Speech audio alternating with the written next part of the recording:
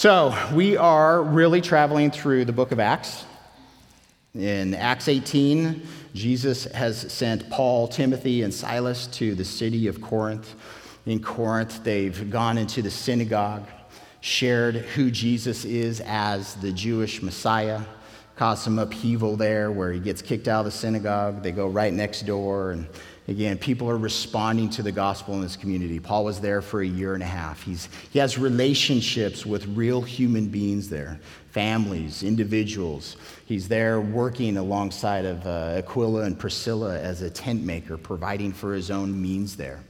So as we're in Acts, we're pausing each one of the communities where Paul has turned around and written a letter to those communities. We're pausing just to get deeper flavor of those relationships.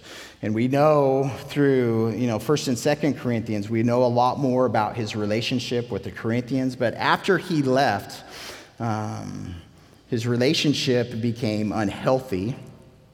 And the unhealthiness of that relationship with the Corinthian church came from divisions within the body. And those divisions coming from people's opinions on who Paul ought to be or who Apollos ought to be or who the community leaders, what they liked, what they didn't like. These are the divisions that are welling up. So 2 Corinthians is really probably his fourth letter to this church. This is after a letter of rebuke that he sent to the church that caused them pain and sorrow, but most of the church repented in a godly way. There's been a lot of restoration. Paul is getting ready to come back into this community, and he's preparing them for his arrival.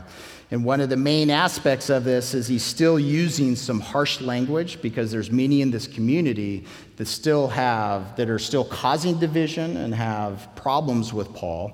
And as Paul is addressing them, he's telling them essentially to check their hearts and their relationship with Jesus as Paul is checking his heart.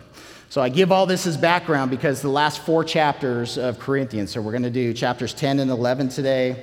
Next week we'll do 12 and 13 and finish it up. This whole last section, Paul is really drilling down and defending himself in relationship with those who are standing in opposition to him. So we're going to read straight through 2 chapters here and get context. And we'll back it up and talk about what the Lord has laid on my heart this morning. So 2 Corinthians chapter 10, it says, "Now I, Paul, myself am pleading with you by the meekness and gentleness of Christ, who in presence am lowly among you. I'm of no account, but being absent am bold towards you. But I beg you that when I am present, I may not be bold with that confidence by which I intend to be bold against some." Again, speaking directly to his opponents in this community, "who think of us as if we walked according to the flesh. For though we walk in the flesh, we do not war according to the flesh. For the weapons of our warfare are not carnal, but mighty in God, for pulling down strongholds, casting down arguments and every high thing that exalts itself against the knowledge of God, bringing every thought into captivity to the obedience of Christ, and being ready to punish all disobedience when your obedience is fulfilled. Do you look at things according to the outward appearance? If anyone is convinced in himself that he is Christ, let him again consider this in himself, that just as he is Christ, even so we are Christ. For even if I should boast somewhat more about our authority, with which the Lord gave us for edification, for your building up, and not for your destruction, I shall not be ashamed, lest I seem to terrify you by letters. For his letters, they say, are weighty and powerful, but his bodily presence is weak, and his speech is contemptible. Let such a person consider this, that what we are in word by letters when we are absent, such we will also be in deed when we are present. For we dare not class ourselves, categorize ourselves, or compare ourselves with those who commend themselves. But they, measuring themselves by themselves and comparing themselves among themselves are not wise, literally without understanding. We, however, will not boast beyond measure, but within the limits of the sphere which the Lord appointed us, a sphere which especially includes you. For we are not overextending ourselves as though our authority did not extend to you.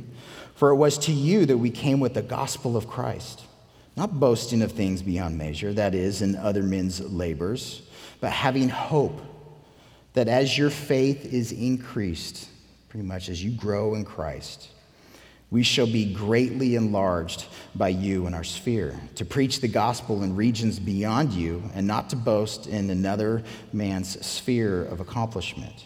But he who glories, let him glory in the Lord. For not he who commends himself is approved, but whom the Lord commends. Oh, that you would bear with me a little folly, literally with a little madness. It's going to get a little crazy. And indeed, you do bear with me. I am jealous for you with godly jealousy. For I have betrothed you to one husband, that I may present you as a chaste virgin to Christ.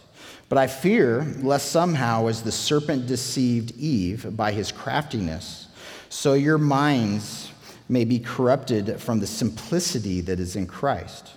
For if he who comes preaches another Jesus, whom we have not preached, or if you receive a different spirit, which you have not received, or a different gospel, which you have not accepted, you may well put up with it. It's his fear. For I consider that I am not at all inferior to the most eminent apostles. And the imagery here is kind of picture the Superman emblem on the chest of these guys that are puffing themselves up in Corinth. Paul saying, I am not inferior, I don't lack, I'm not missing anything in regards to what these people are proclaiming. Verse 6, even though I am untrained in speech, literally common in speech, yet I am not in knowledge. But we have been thoroughly manifested among you in all things. Now remember, he's had an extended relationship personally with these men and women. Did I commit sin in humbling myself that you might be exalted because I preached the gospel of God to you free of charge? I robbed other churches, taking wages from them to minister to you. And when I was present with you and in need, I was a burden to no one. For what I lacked, the brethren who came from Macedonia supplied. And in everything I kept myself from being burdensome to you, and so I will keep myself. As the truth of Christ is in me, no one shall stop me from this boasting in the regions of Achaia. Why?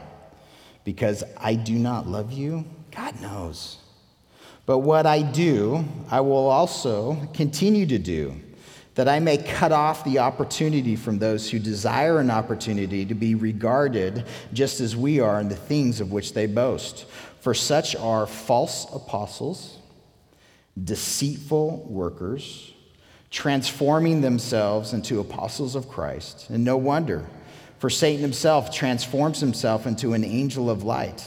Therefore, it is of no great thing if his ministers also transform themselves into ministers of righteousness, whose ends will be according to their works.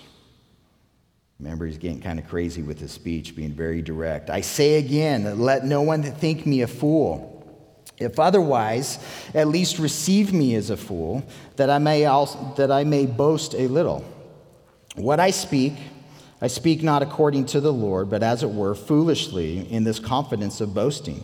Seeing that many boast according to the flesh, I also will boast. For you put up with fools gladly, since you yourselves are wise. Hear the language, lots of sarcasm here. For you put up with it if one brings you into bondage, if one devours you, if one takes from you, if one exalts himself, if one strikes you on the face. To our shame, I say that we are too weak for that. But in whatever anyone is bold, I speak foolishly. I am bold also. Are they Hebrews? So am I. Are they Israelites? So am I. Are they the seed of Abraham? So am I. Are they ministers of Christ? I speak as a fool. I am more. In labors more abundant, in stripes above measure, in prisons more frequently, in deaths often. Listen to this resume. From the Jews, 5 times I received 40 stripes minus 1. Can you imagine all the adults in this room having your back exposed publicly and having another adult whip you 39 times? Can you imagine? That happened to Paul 5 times. 3 times I was beaten with rods. Once I was stoned. 3 times I was shipwrecked. A night and a day I have been in the deep, in journeys often, in perils, literally in dangers of waters, in dangers of robbers, in dangers of my own countrymen, in dangers of the Gentiles, in dangers in the city, in dangers in the wilderness, in dangers in the sea, in dangers among false brethren, in weariness and toil, in sleeplessness often, in hunger and thirst, in fastings often, in cold and nakedness, besides the other things which come upon me daily, my deep concern for all the churches. Who is weak, and I am not weak? Who is made to stumble, caused to sin, and I do not burn with indignation? If I must boast, I will boast in the things which concern my infirmity. The God and Father of our Lord Jesus Christ, who is blessed forever, knows that I am not lying. In Damascus, the governor under Aretas the king was guarding the city of the Damascenes with a garrison desiring to arrest me. But I was let down in a basket through a window in the wall and escaped from his hands. And we're going to kind of pause right in mid-thought there. He's going to continue on where Jesus responds to him as he's praying. And can you imagine sitting in all these troubles in your life? You're going to be seeking the Lord. You're going to be asking him to remove these, to give you freedom. Jesus' response to Paul was that his grace was sufficient for him. That in Paul's weaknesses, the Lord was going to demonstrate his strength and his power in Paul's life. But as we sit in this, he just gave this, it seems kind of weird and out of place where he's talking about his escape from Damascus. I've titled this morning's message Appearance because he is addressing his opponents and asking them the question there in chapter 10, do you judge things according to the outward appearance? And again, it's a rhetorical question. And the answer, unfortunately, for every single one of us is, yeah. All of us have stereotypes. Every single one of you, the first time that you met me, or the first time you meet anybody else, we call them first impressions. And it's based upon outward appearance. It's based upon what I look like. It's based upon how I communicate. It's based upon how I acted. There's these first impressions, good, bad, or indifferent, but much of it's based upon the outside. Because relationship takes a long time. It is when I just first meet you, I'm not going to sit across the table from you and know your soul inside and out. I'm going to have impressions. I'm going to have prejudices based upon past experiences with other people. So, do we make judgments based upon outward appearances? And we have to say, yes, we do. Now, Paul is trying to correct that in them, just like we need to have that corrected in us as we interact with one another as brothers and sisters in the church especially, but even as we interact with other human beings. Not just to make a judgment based upon what's on the outside, because all of human history, we put our best foot forward. We show, our best behavior in public, and so often what's going on behind the closed doors of a home is the exact opposite of what's being portrayed publicly, and that's just human life. But for Paul, this word appearance is what I want to pause on because Paul is defending himself and how he's appeared to this community, both physically and then in people's judgment.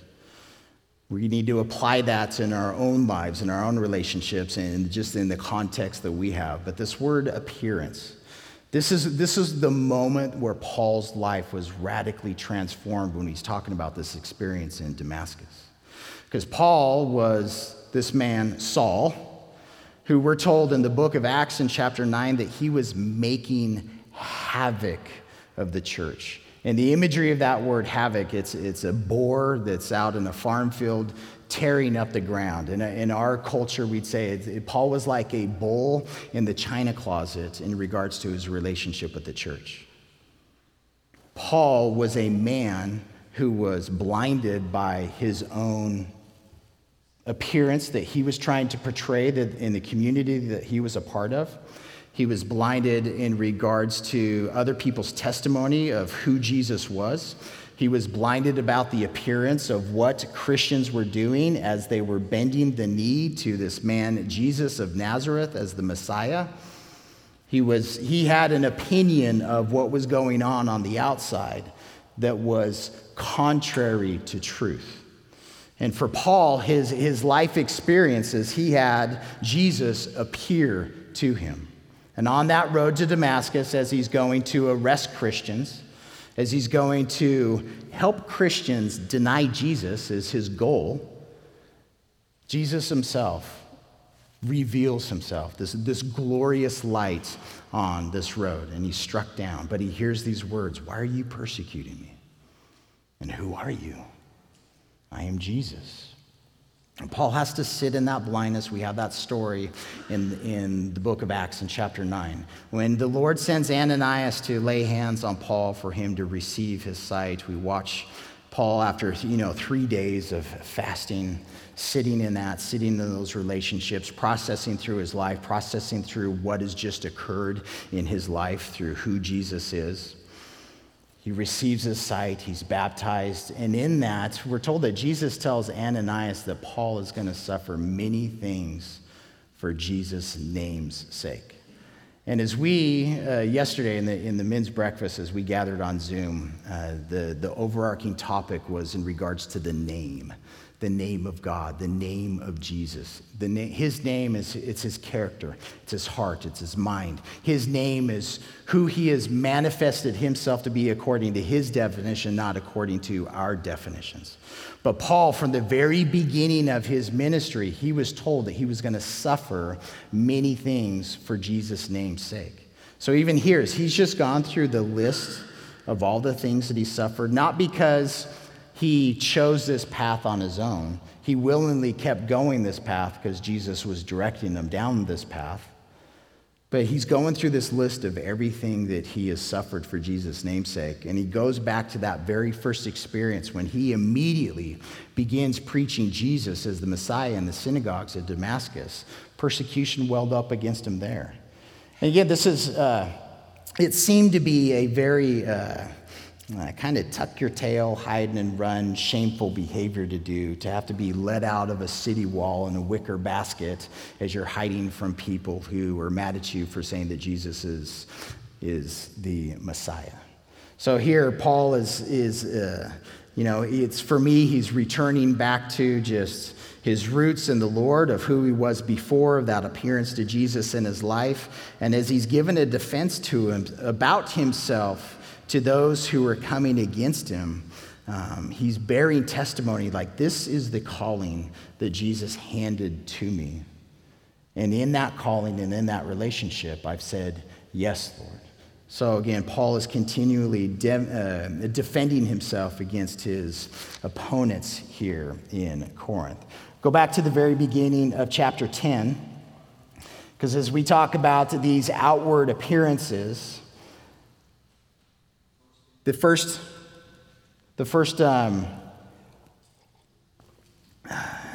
idea that he's conveying as I'm pleading with you by who Jesus Christ is, as in his humility and his gentleness and his mercy and Jesus' compassion, I'm begging you to have a change of mind. So in a lot of what is seen that he is bringing up here and what's going on culturally, is that there is a pattern of outward appearance of how people ought to communicate publicly. And Paul doesn't communicate in that matter, so it seems that they're tearing him down in regards to all of these areas. Well, Paul brings up this whole idea of warfare. In verse 3, he says, though we walk in the flesh, we do not war according to the flesh. We don't battle, we don't fight according to the flesh. And he uses all this language. The weapons are tools of the battle in which we are engaged. Now, again, this is where we're going to sit in this word appearance, because appearance, so much of as we pass judgment on circumstances and people, it's what's going on inside of our mind. The tools of our warfare, they're not carnal, they're not fleshly, but they're mighty. They have a power in God for a purpose. For what? To tear down fortresses, for casting down arguments, reasoning that's against every, casting down these reasonings that in every high thing, that's puffing up, arrogance, pride, whether you're, Paul sat in all of these thought processes as a Pharisee puffed up. Again, he had all these things torn down in his own life that was exalting itself against the knowledge of God, of who God really is, of who he's revealed himself to be, and not human religious ideas. We are to bring every thought into captivity. Literally, it's using this soldier language that you're going to arrest your thoughts and bring those things into captivity, into obedience, into compliance of Jesus. And this idea of being ready to punish, granting justice to all disobedience. Disobedience being the idea of I'm unwilling to hear what you have to say. And it's kind of a weird sentence, is being ready to punish all disobedience when your obedience is fulfilled. It's seen as Paul's excessive grace and mercy and patience with those who are standing in opposition to him. He is repeatedly giving them the opportunity to have a change of mind, to be reconciled with God through Christ, to be reconciled with him through Christ, that they would be obedient, and then when he arrives, that those who are still in disobedience would be punished. Now I want you to hold your place there. Turn to Ephesians chapter 6 really quick. Because clearly, when you talk about spiritual warfare, we are talking about just the battle in our minds. There's a spiritual environment in which we exist that we are blind to unless the Lord reveals things to us, what's going on behind the scenes. In Ephesians chapter 6, Paul is encouraging the Ephesian church, and he says, finally, brethren, this is where your strength comes from. Your strength comes from the Lord. Be strong in the Lord and in the power of his might. And he's given this same soldier imagery. Put on the whole armor of God for the purpose that you may be able, that you'll have the power to stand against the wiles, the schemes, the lies, the deceptions, the activity of the devil. And we have to confess just in our lives, we don't, for the most part, we don't live in this outlandish, demonic, spiritual world that's just throwing up into our lives every day. The battlefield is occurring on the level of our minds, our thoughts. So we're not to be ignorant of how Satan lies, of how he deceives, of how he divides, of how he separates, of how he steals, of how he kills. We are told to be strong in who Jesus is. In the power of his might, we are to put on the whole armor of God, being able to stand against the wiles of the devil, the adversary.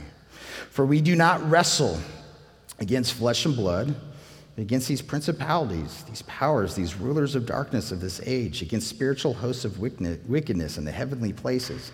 Again, you read through that sentence, and it's super weird because we don't have a perception of this spiritual world unless the Holy Spirit gives us discernment in regards to what's going on. But the weapons to engage in this warfare that's going on in the spiritual world, in our minds, in our hearts, we're given this list of things. Take up the whole armor of God that you may be able to withstand in the evil day, having done all to stand. Stand, therefore, having your waist girded with truth. Now, the emphasis, he's given us some military imagery, the equipment of a Roman soldier of the day, but the emphasis is upon some specific terms, which is truth. If you want to guard your mind, against all the appearances that are presented to you from other people, from your own mind, from your own perceptions. We need to stand. We need to be girded with truth. Jesus himself is truth. His word is truth. We sit in a culture and a climate where I have a very hard time discerning whether people are telling me the truth or they're lying and manipulating me. And it's super frustrating until I just turn my mind and my heart back to the truth of who Jesus is. And then I feel that freedom because I'm standing in who he is. You are in control. The breastplate of righteousness. Again, it's not our own righteousness. It's the righteousness of Jesus. It is the righteousness of God. He gives to us something that we do not have without him. Righteousness is received by faith. Righteousness is in right standing before God. Jesus has died for our sins. We are to stand in his truth. We are clothed in his righteousness. We are a new man. We are a new woman. We are a new creation in Christ. We've put away the old things, and as I am engaged in whatever this warfare is, breastplate protected by the righteousness of Christ. Again, sit in Paul's testimony of all of his resume that we just walked through. And the entire time, whether he was getting beat physically or not, he was still clothed with the breastplate of righteousness. The feet, your feet shod the preparation of the gospel of peace. We're to know what the gospel is, the good news about who Jesus Christ is, that our God has died for our sins, that he rose again from the dead, that through faith in Jesus, we are now a new creation. We are now alive. We have a relationship with him. He abides in us. He's given us a future and a hope. There's coming a day when he is going to come and rule and reign, and we are going to see him. Can't wait. The good news of peace. Above all, taking the shield of faith. This whole idea, I believe in Jesus, which means I trust him. I am confident in him, that as these darts are coming into my life, these fiery darts that the wicked one is sending into my mind and my heart and my life, I'm going to remain in faith in regards to who Jesus Christ is. I don't remember who the quote is. I don't remember if it's Spurgeon or Luther.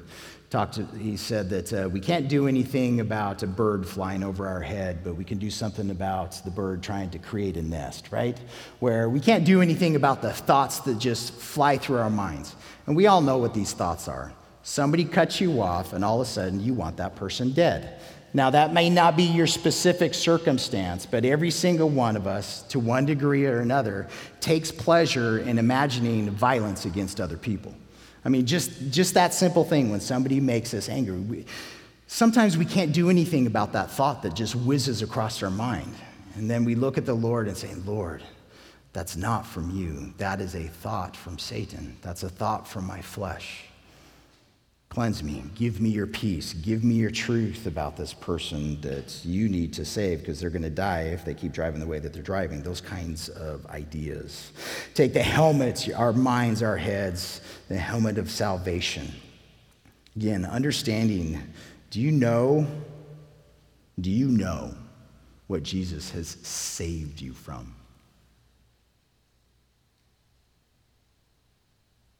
When I sit in that idea, radically transforms me in the moment, radically transforms the appearance somebody is, giving off to me and I want to do whatever. When I realize what Jesus has saved me from, who am I to judge you?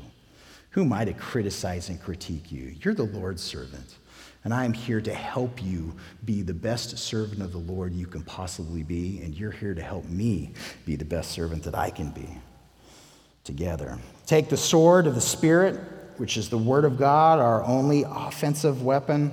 You can sit with Jesus as he's being tempted by the devil, as he is engaged in spiritual warfare out in this wilderness, in his weakness, in his flesh. Here comes the enemy. How does Jesus respond to the adversary? Sword of the Spirit responds with the Word of God. And again, this doesn't need to be some spiritual warfare can get really weird really quick in different contexts. But there is just the simple truth of the Word of God and its power to diffuse and disarm the enemy and his activities in our life.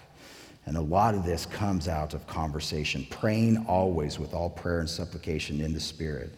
We need to have an ongoing conversation with God, talking to him about these things. Now, I bring up all of these ideas here from Ephesians 6. Turn back to 2 Corinthians 10. Because as Paul is addressing his opponents in his community, in the Corinthian community, he's addressing their minds. They've been listening to the lie. And then not only here at the beginning, later on, as he talked about that he is jealous for them with a godly jealousy, that he uses this cultural imagery as a father betroths his daughter to a husband in this culture. He is looking at them like, as a father with his daughter, I have betrothed you, and I want to present you as a chaste virgin in purity and holiness to your groom, which is Jesus. And again, just the imagery that provides to us. But in verse 3, chapter 11, this is Paul's fear, that somehow, just as the serpent deceived Eve, so God the Father presented the chaste virgin Eve to Adam that he created, right? The imagery. So sit in that same imagery. But the enemy, the serpent, the devil, Satan, the dragon, was in this garden, and what was he doing? He was lying. And it wasn't these deep, outlandish, devilish, wicked, dark, scary lies. It was simply questioning, why do you need to do what God tells you to do? Did God really say that? Is that what you're supposed to? No, God's withholding pleasure from you. So you sit in the serpent's lies to Eve in the garden, and you watch the destruction that happened not only just in Adam and Eve's life, but in all of humanity, because through their sin, death came. And this death is what Jesus has saved us from. Paul is using that same imagery to wake up those who are standing in opposition, that your minds, you are just like Peter. When Peter confronts Jesus and says, "Far be it from you, you are not going to die." And Jesus says, "Get behind me, Satan." The thoughts of your mind and your heart, those are sourced from Satan. They are not sourced from your Father in heaven. And so often the thoughts that we have in regards to our spouses, to our children, to our brothers and sisters in Christ, to unbelievers in this world, so often those thoughts that we meditate on, they become our words, which are sourced from Satan and not sourced from Jesus. Those words, those thoughts, they are the background and the motivation for our behavior. Again, we can sit on the outside of somebody that we're perceiving that, like, their appearance, they are absolutely insane as they're acting out in this behavior. And it's because you have clarity of thought. You know who Jesus is. You have his truth. You have his righteousness. You have his salvation. You know and understand the gospel. You are in relationship with God. So as you're observing this person that is acting insane, you know that their behavior is sourced from this deceiver, this wickedness. They're buying into the lie. And Paul is confronting these opposers in Corinth that your behavior, your mind, the thoughts that you're thinking, they're sourced from the devil, not from God. And that ought to be a tremendous wake-up call. And he continues to go on. In verse 13 here, he calls them false apostles.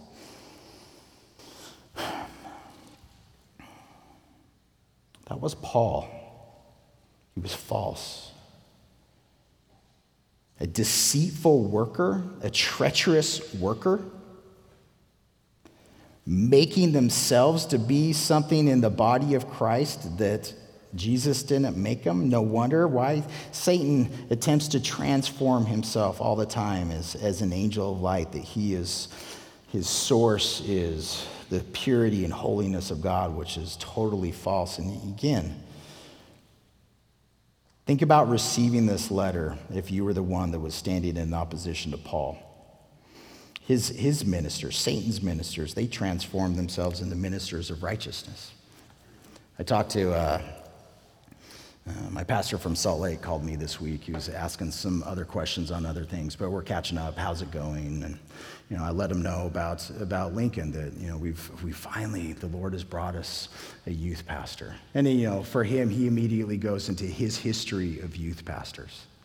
He's had a lot of doozies in the sense of he's had a lot of division in his own congregation over time with unhealthy relationships with people proclaiming to be one thing and they're really another. And as we're talking, it's things that he can laugh at now, but it's things that caused pain in his life. It's things that caused pain in the congregation's life. Worship team is the other thing. I sit here and I praise God for Jeremy and his leadership. And you have Chris that's part of it and Greg that's part of it and their brides. I don't have to be here on Thursday nights. I don't have to be here on Sunday mornings. I don't have to come up here and micromanage them and dictate what they need to do, how they ought to do it, because every single one of these individuals is aimed at Jesus. Do you know how freeing that is?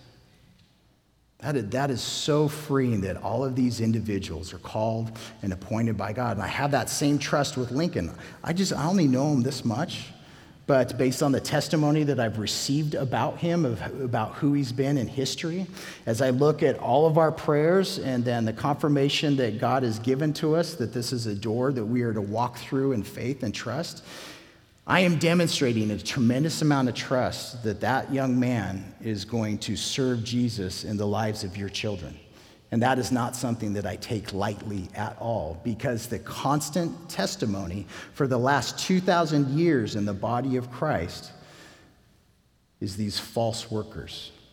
People coming in, doing their own thing, having on the outside all of the appearance. They look the part, they sound the part, they preach the part, they walk the part. Publicly, their appearance is a 10, fabulous. But what does time do? Oh, time is a revealer. Out of the heart, the mouth speaks. Out of those things that we think about, those are the things that we're going to do. So, therefore, the exhortation out of this whole passage is, who are you listening to? What appearance is attractive to you? So when you look at a body of Christ, when you look at our congregation, it's easy to see things that are really appealing on the outward, and it's easy to see some of the gaps in those kinds of things, those things that are unappealing on the outward. But when you really start digging into the relationships of all of the individuals that the Lord has brought here, you start sitting in context after context after context. You start to praise God for every single human soul that's here. You are all extremely different from me. When I look at you, you guys are super weird. But that's comforting, because I know when you look at me, I'm weird. Like, to you, I'm the odd duck. When I look at you, you're the odd duck, but you're odd. How God has created you.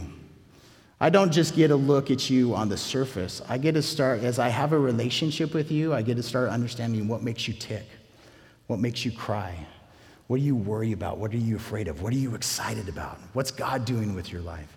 I love all the different testimonies about who Jesus has been to you in the past, who he is to you today, how you're hoping about him in the future. But all of this, again, it's easy to get in an environment of people and to play a game of appearances, to put on a show.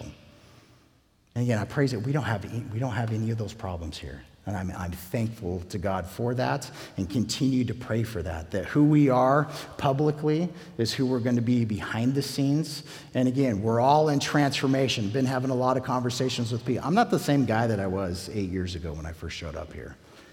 And Gordon says, praise God. But you're not the same person when I first met you either.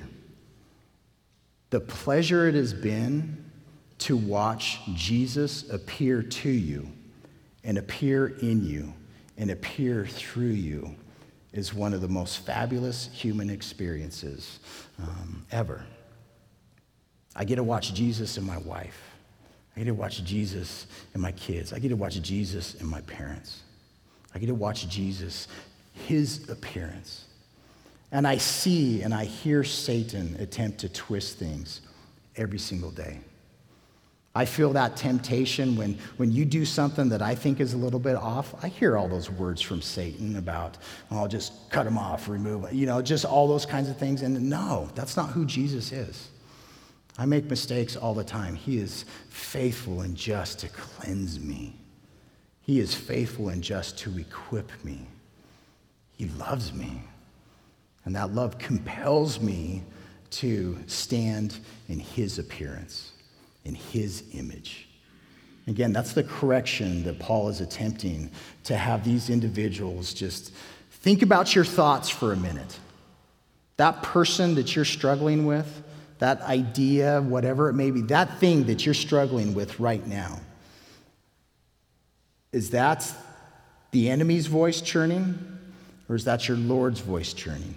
And if it's our Lord's voice churning, he's going to direct you down his path of righteousness in reconciliation in that relationship and how to pray, whatever that may look like. And there may be a result that he's going to provide tomorrow, and it might not be for a decade. But he is faithful, so we continue to trust him.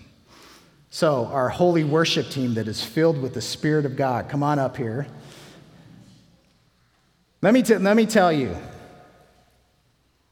for those of you who don't know, when the worship team gathers here on Thursday nights, Jeremy started this pattern. It's his fault. You know what they sit around and do first? They pull around these chairs and they go through the group. What's going on? How can we pray for you? So the importance and the priority isn't a performance. It's on people. That Jesus is created, that Jesus is saved. And then we take those relationships and let's do something together. And it takes a lot of work and energy, rehearsal, behind the scenes, preparation. I still remember, the first time I played bass guitar, I was more nervous to play a bass guitar up here than I was to speak. And I hate public speaking, just so you know. But this is a microcosm of just what the beauty that Jesus does. Can do, has done, is doing in our own community. The testimony of the home fellowships, the 3 home fellowships from Friday night, I can't thank God any more than just the relationships that are being forged through that process. I love it. Anyways, now I'm just yammering. Heavenly Father, we love you tremendously. And beyond anything, we are asking for your appearance. Just as Paul ran into you on that Damascus road, Lord, we want to have those daily encounters with you. We want to see you active in our lives. We want to see and know the invisible God.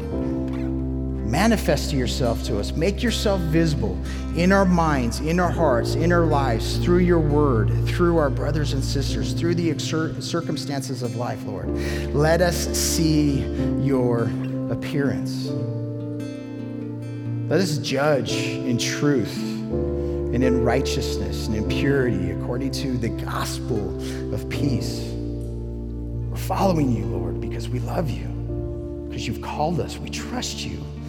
Even when our lives look like the circumstance of Paul, I can't imagine that man's life, Lord. But he followed you because your grace is sufficient. So I'm praying for every soul in this room right now, Lord, for those listening online. Let them see you. Let them be overwhelmed by you. Let them be transformed by you. Let them trust you. Let them receive blessing from you, Lord. In the name of Jesus, we pray.